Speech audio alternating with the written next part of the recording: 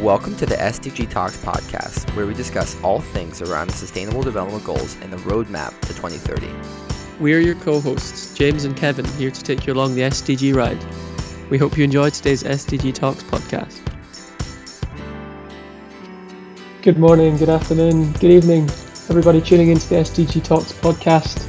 Today's episode brings us into a conversation with Lance Kittle, who is the Associate Director of the Inland Ocean Coalition based in Colorado.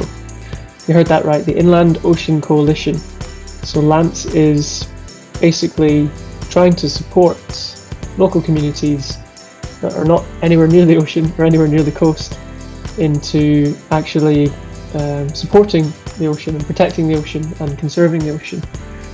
He does this through various programs all across the States and internationally, really showing how a community that lives nowhere near the ocean, actually, be it through farming or be it through an agricultural runoff into rivers or waste into rivers and lakes and all these other bodies of water which eventually lead to the ocean, how actually these inland communities can and should play a vital role in protecting our global oceans, which underpin a lot of society and where we get a lot of our food and energy and climate security from. So I really hope that you enjoy this conversation with Lance, and please do check out all the links below.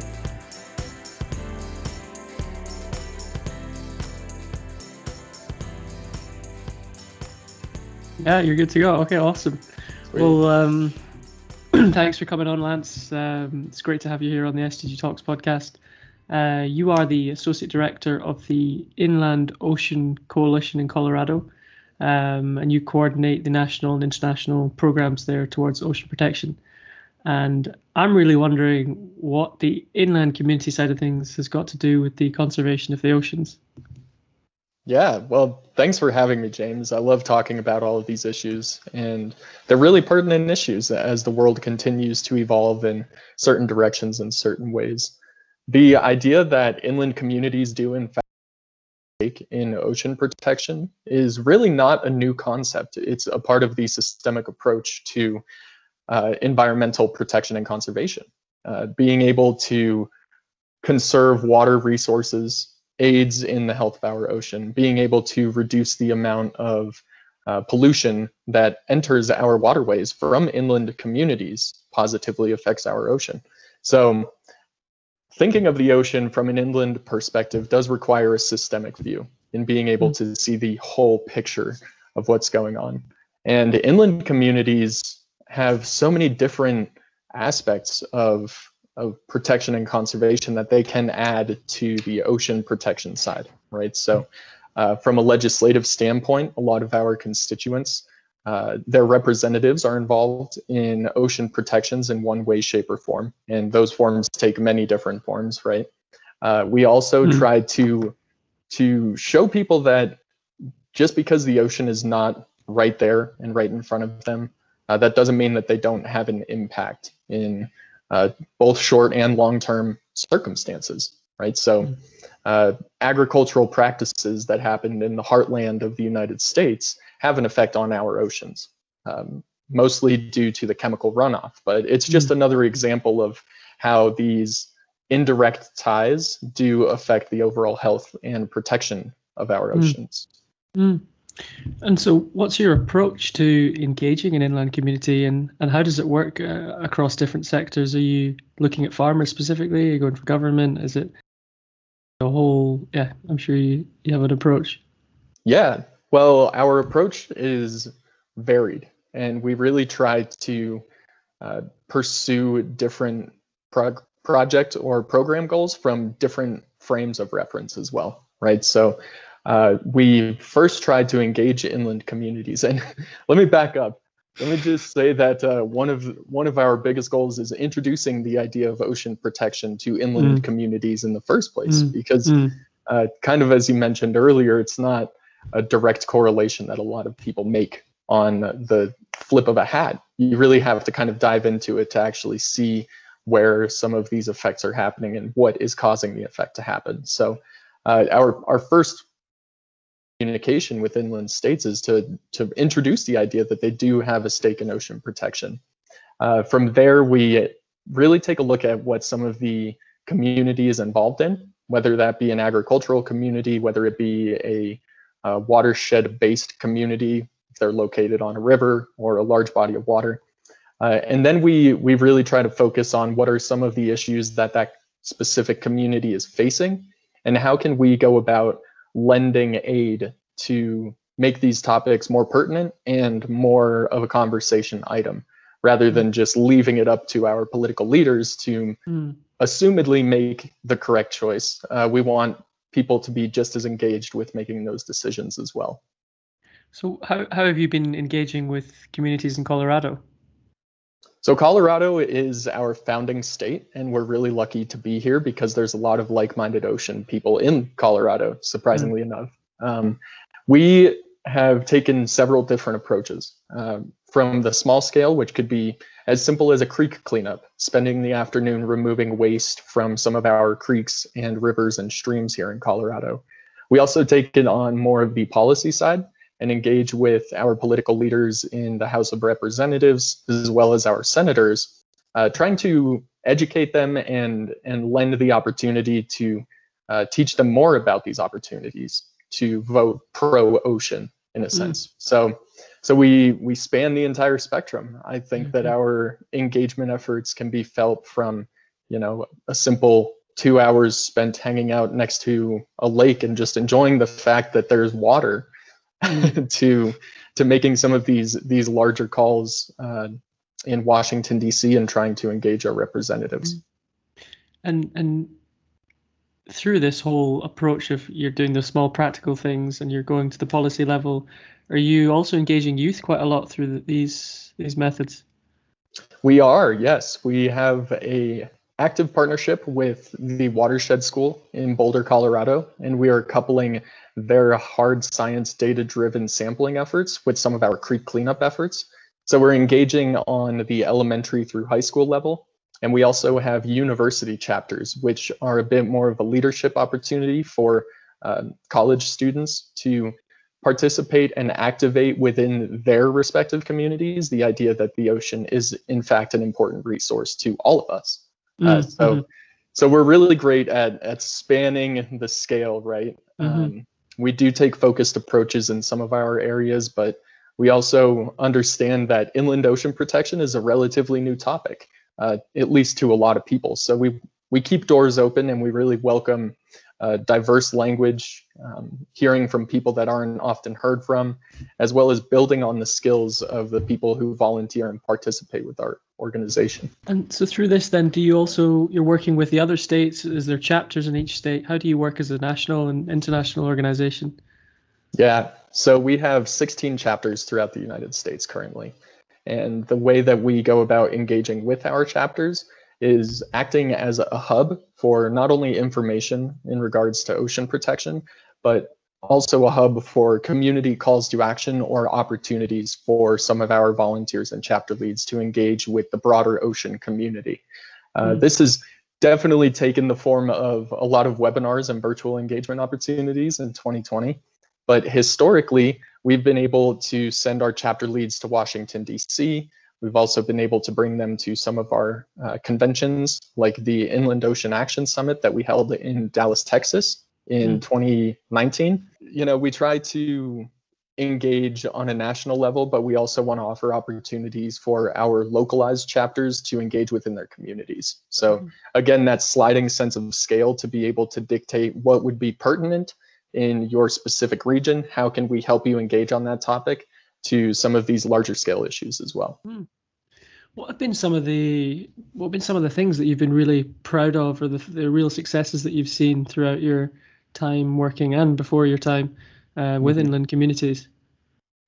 So one of our greatest accomplishments just in 2020 was the launch of our Inland Ocean Ambassadors online certification program.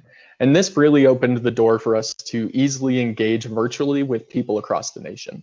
We've been able to graduate 25 ambassadors so far, with another anticipated 25 at the end of the cohort in December. And outside of that, it's really just engaging people on these ocean topics in states And it could be through any of the ways that I mentioned earlier, or it could just simply be the fact that ocean issues are being reported on more often in inland communities than ever before. So these topics aren't just limited to coastal areas, and they're really making their way inland. And we have some great people who represent our organization who are able to proactively speak on the importance of ocean conservation and protection in those inland states. Mm-hmm. And I can imagine with this, there's also a bit of a challenge. I'm sure it's not always easy trying to promote ocean advocacy, especially, given that there's people advocating for all sorts of different things. How do you try and put the ocean, first, and try and bring it into people's minds when for quite a lot of people, they're thinking we couldn't be further from the ocean? Yeah, that's a great question. And it's honestly one of the hardest questions that we come across within our work is how do you introduce the idea of ocean protection to a community that has absolutely no connection with the ocean? And I think of it in two different ways, right? So we have an indirect pathway of connection and we have a direct pathway of connection. The independent pathway of connection comes more from tying in ocean protection into maybe land stewardship topics. Similar to how we were discussing about agriculture, we mentioned these ideas that, this certain causal idea that's happening inland is having an effect on the ocean, right? And trying to create those linkages between ocean effect and inland causes, right? So that's our indirect way of forming these connections. And then the direct way is more so related to being able to pinpoint a specific effect or a call to action that will affect the ocean that has some stake in an inland community, right? So it could be in relation to fish harvests and sustainable fisheries, and the fish supply within an inland community is being directly affected by the fish stock at the ocean. So there's two different levels to it, and there's a bit of complexity built into both of them, but we try to go about it pragmatically and really incorporate everyone's ideas and efforts and notions into the overall sense of protecting the ocean. Mm-hmm. And then do you engage then with other international actors like other countries, or is it a strict US focus? So historically, we've been focused primarily in the United States, but this year is going to be our first break out of the national organization into the international side. We have a project campaign partnership that's being developed with one of our really well-spoken partners in Kenya, and the project is aimed at increasing the economic value of water hyacinth in Lake Victoria. So we're taking an approach of reframing and reformatting how people see a noxious weed in one of the largest bodies of water in Africa, and turning that into an economic viable option to recover from the change of the environment and ecosystem of Lake Victoria. We really like this idea because it's empowering a community that is nowhere close to us to maintain and really build upon the stewardship of their own resources and how they can make the most out of this situation. Inland Ocean Coalition does a great job of empowering people, and we love it even more when we see people turn that empowerment into action. And would you then help raising capital and funding and finances for these organizations internationally, or do you have that already within your own organization to give out? How would that work? Yeah, so we're acting as a partner for this project, so we'll be able to process any funding that comes through and distribute it back to the boots on the ground who are making this dream a reality, right? And so, so our partnership is a bit strategic in how we're implementing it, but we want to ensure that we're creating the most productive and effective environment for all of our partners, not only the ones that are based internationally. Really cool. And what do you think might be the biggest sort of risks to the ocean then from inland communities, and where do you see going forward? What's the most important thing for the coalition to focus on, but also citizens and communities and all of us to be thinking about? Yeah, I think the most tangible item would be plastic pollution. And this goes without saying, every community throughout the world is struggling in some way, shape, or form with plastic pollution.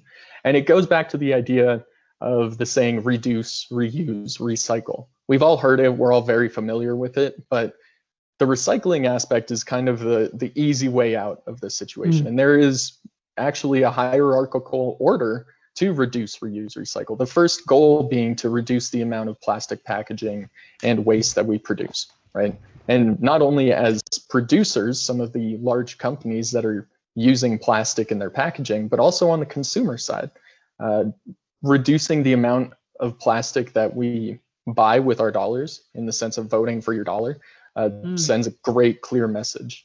And then we also move down the scale from reducing to reusing, and this is very much up to everyone's discretion on reusing plastic and the potential benefits or negative side effects from that. But recycling is at the bottom of the totem pole, and the fact remains that less than 10% of plastic worldwide is actually recycled.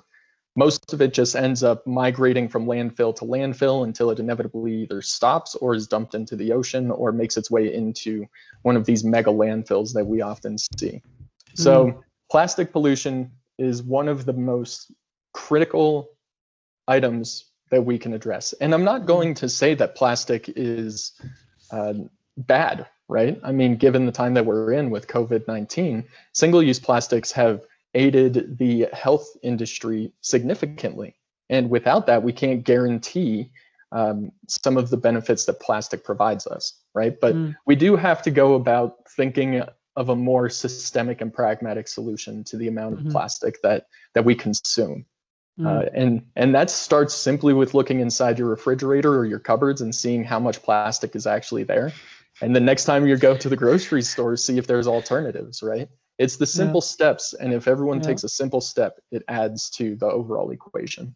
Who should, and I totally agree with so much of what you've said there, and especially the points about how little that actually gets recycled. Living in Denmark, I know that most of it just gets burned, and they just waste to energy.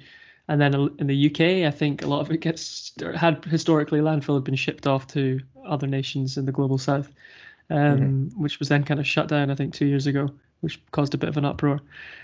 But your last point there with when you open your fridge, also completely behind. And I'm wondering your thoughts on who do you think should bear the burden of that responsibility, us as the consumer or the producers?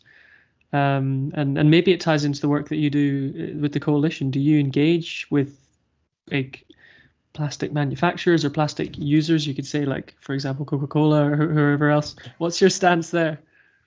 Yeah, plastic pollution is absolutely a production issue. If you see the end of the plastic's life cycle ending with the consumer, we can't assume that it will be responsibly handled.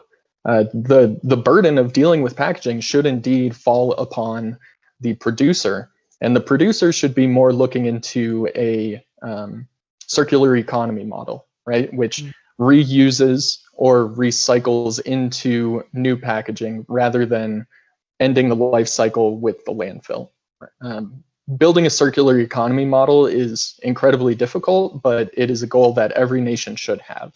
With that being said, there's already so much plastic that's just sitting out there. And once we're able to tackle our current plastic production issues, we have to retrospectively analyze what to do with the rest of the plastic pollution, because that's not going away. It's just going to become smaller and smaller microplastics. Our coalition specifically works more with legislation revolving or regarding plastic pollution, like the Break Free from Plastic Pollution Act.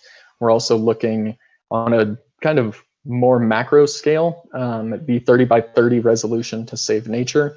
But there's a lot of plastic legislation that's currently happening in the United States. And that's almost one of the most impactful ways that an inland state can affect the ocean. Our Wyoming chapter is working on a plastic bag ban, which would eliminate single-use plastic bags or provide a tax on using that as a service, right? And then using that funding to help mitigate some of the plastic that's found in some of our, native environments. So, Colorado is doing the same thing with polystyrene and single-use plastics. There have been discussions and there's been a little bit of movement with legislation there. So overall, we prefer to support the legislation that helps mandate or at least guide in the direction of a circular economy, or at least being able to better recycle our plastics at the end of the day, whichever comes first. We're not picky. We just want something to happen. So I totally agree. I think that plastic production falls on the producer in terms of liability. And I think that we have room to move forward with a bit more responsibility on the producer's end. And through trying to achieve this with legislators, then do you often come across other plastic type pacts with other organizations? Just when you were speaking there, I got thinking of things like the Surfriders Foundation and the Ellen MacArthur Foundation have set up a new initiative. Can't quite remember the name, but do you engage with these other types of organizations and partner up and do joint activities together? Absolutely. We find a lot of communal ground with a lot of our partners, and we do have a fair amount of partners throughout the United States. It's funny you mentioned Surfrider. There's some of our best partners. We've hosted webinars with them and we've been able to work really closely with them. But on the larger scale, we do work oftentimes in conjunction on campaigns which involve plastic, right? So our first in-house program that we worked on and spread throughout our communities was the Suck the Straws Out campaign, which effectively eliminates, providing a plastic straw without being asked, right? So just being mindful of how many plastic straws are being used in bars and restaurants, and trying to engage the owners there to reduce the plastic footprint that they have, just in terms of straws. We have some larger goals that we would like to integrate kind of under the same framework. But yeah, we love our partners. We love working with them, especially on plastic pollution issues, because in this context, there is a lot of power in numbers. Completely. And I really like that you gave that example of the plastic straw initiative. And it is just trying to hit it from all sorts of angles. And I used to work for a long time in bars and restaurants and stuff. And I know what it's like just seeing the amount, carrying the bins out at the end, just like, what is all this? It's just ice and plastic straws. Like it's just crazy. Well, then what would you say to someone listening here who wants to do their part, and they're from an inland community and they don't surf, so they don't know why they should care about the ocean? What steps can someone take, or what advice would you give to someone towards ocean conservation? Well, and just kind of like you said, there's so many different ways you can go about it. From the Inland Ocean Coalition side, we do offer our Inland Ocean Ambassadors online training virtually. Our next training is coming up on October 22nd, and applications are due October 15th. Outside of that, browsing our website and just communicating with us as staff, we're more than happy to help either facilitate a connection with one of our partners or consider any in-house steps that we could help to grow an idea into a campaign or a program. On more of the global scale, I really think that simplifying your view of sustainability is one of the most critical things we can do at this point. There's so many different ways to get lost in the weeds on, this is plastic number 5. Do I recycle it, or do I have to take it to a separate facility? Or do I have to sort through my glass at the end of the day based on color? Simple education steps like that. And really Google at this point is one of our best friends with, some of the common practices throughout the world. But just educating yourself and making wise decisions on choosing plastic packaging over a more sustainable solution, or, rather than walking by a water bottle on your morning stroll with your dog, just pick up the water bottle and put it in the trash. It's those super simple steps that we can all engage in, just to be more mindful of the environment that we are in and the environment that we're creating for the next generations as well.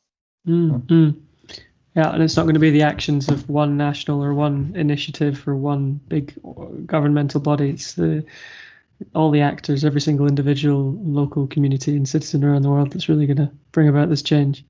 So absolutely. I just want to say, super thanks for coming on the podcast and talking more about the work that you guys do at the Coalition. Really happy to be sharing this, and hopefully there's some people out there listening who really want to get involved and join the Ambassador Program. You were saying that there's going to be the next sort of block of enrollment is this month. Is that something that happens on like every quarter or every year? Or? Yeah. So I know that deadline is coming up pretty soon, but we will be offering the training 4 times, so once per quarter in 2021 as well. Awesome. Cool. And it's all virtual. Is that COVID related, or is that? It's COVID inspired, but we've really found that we could leverage the fact that everyone is kind of working in a virtual space to bring in as many people who are ready to engage as possible. Yeah, cool. Awesome. Well, I'll be more than happy to share all those details in the description below. Great. And just wanted to say thank you again. And I hope you have a great afternoon. What time is it there? 2:00? Yeah, it's just about noon here. And okay. So it's about lunchtime. But I really appreciate the opportunity, James. It was a great couple of minutes to speak with you. And I look forward to chatting with you again soon.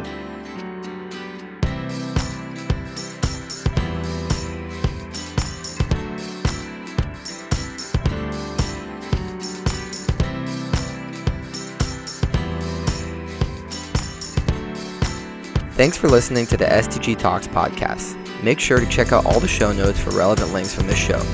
Please share and follow SDG Talks on social media, and stay tuned for updates from the Unleash and United Nations community. The goal of SDG Talks is to bring you value.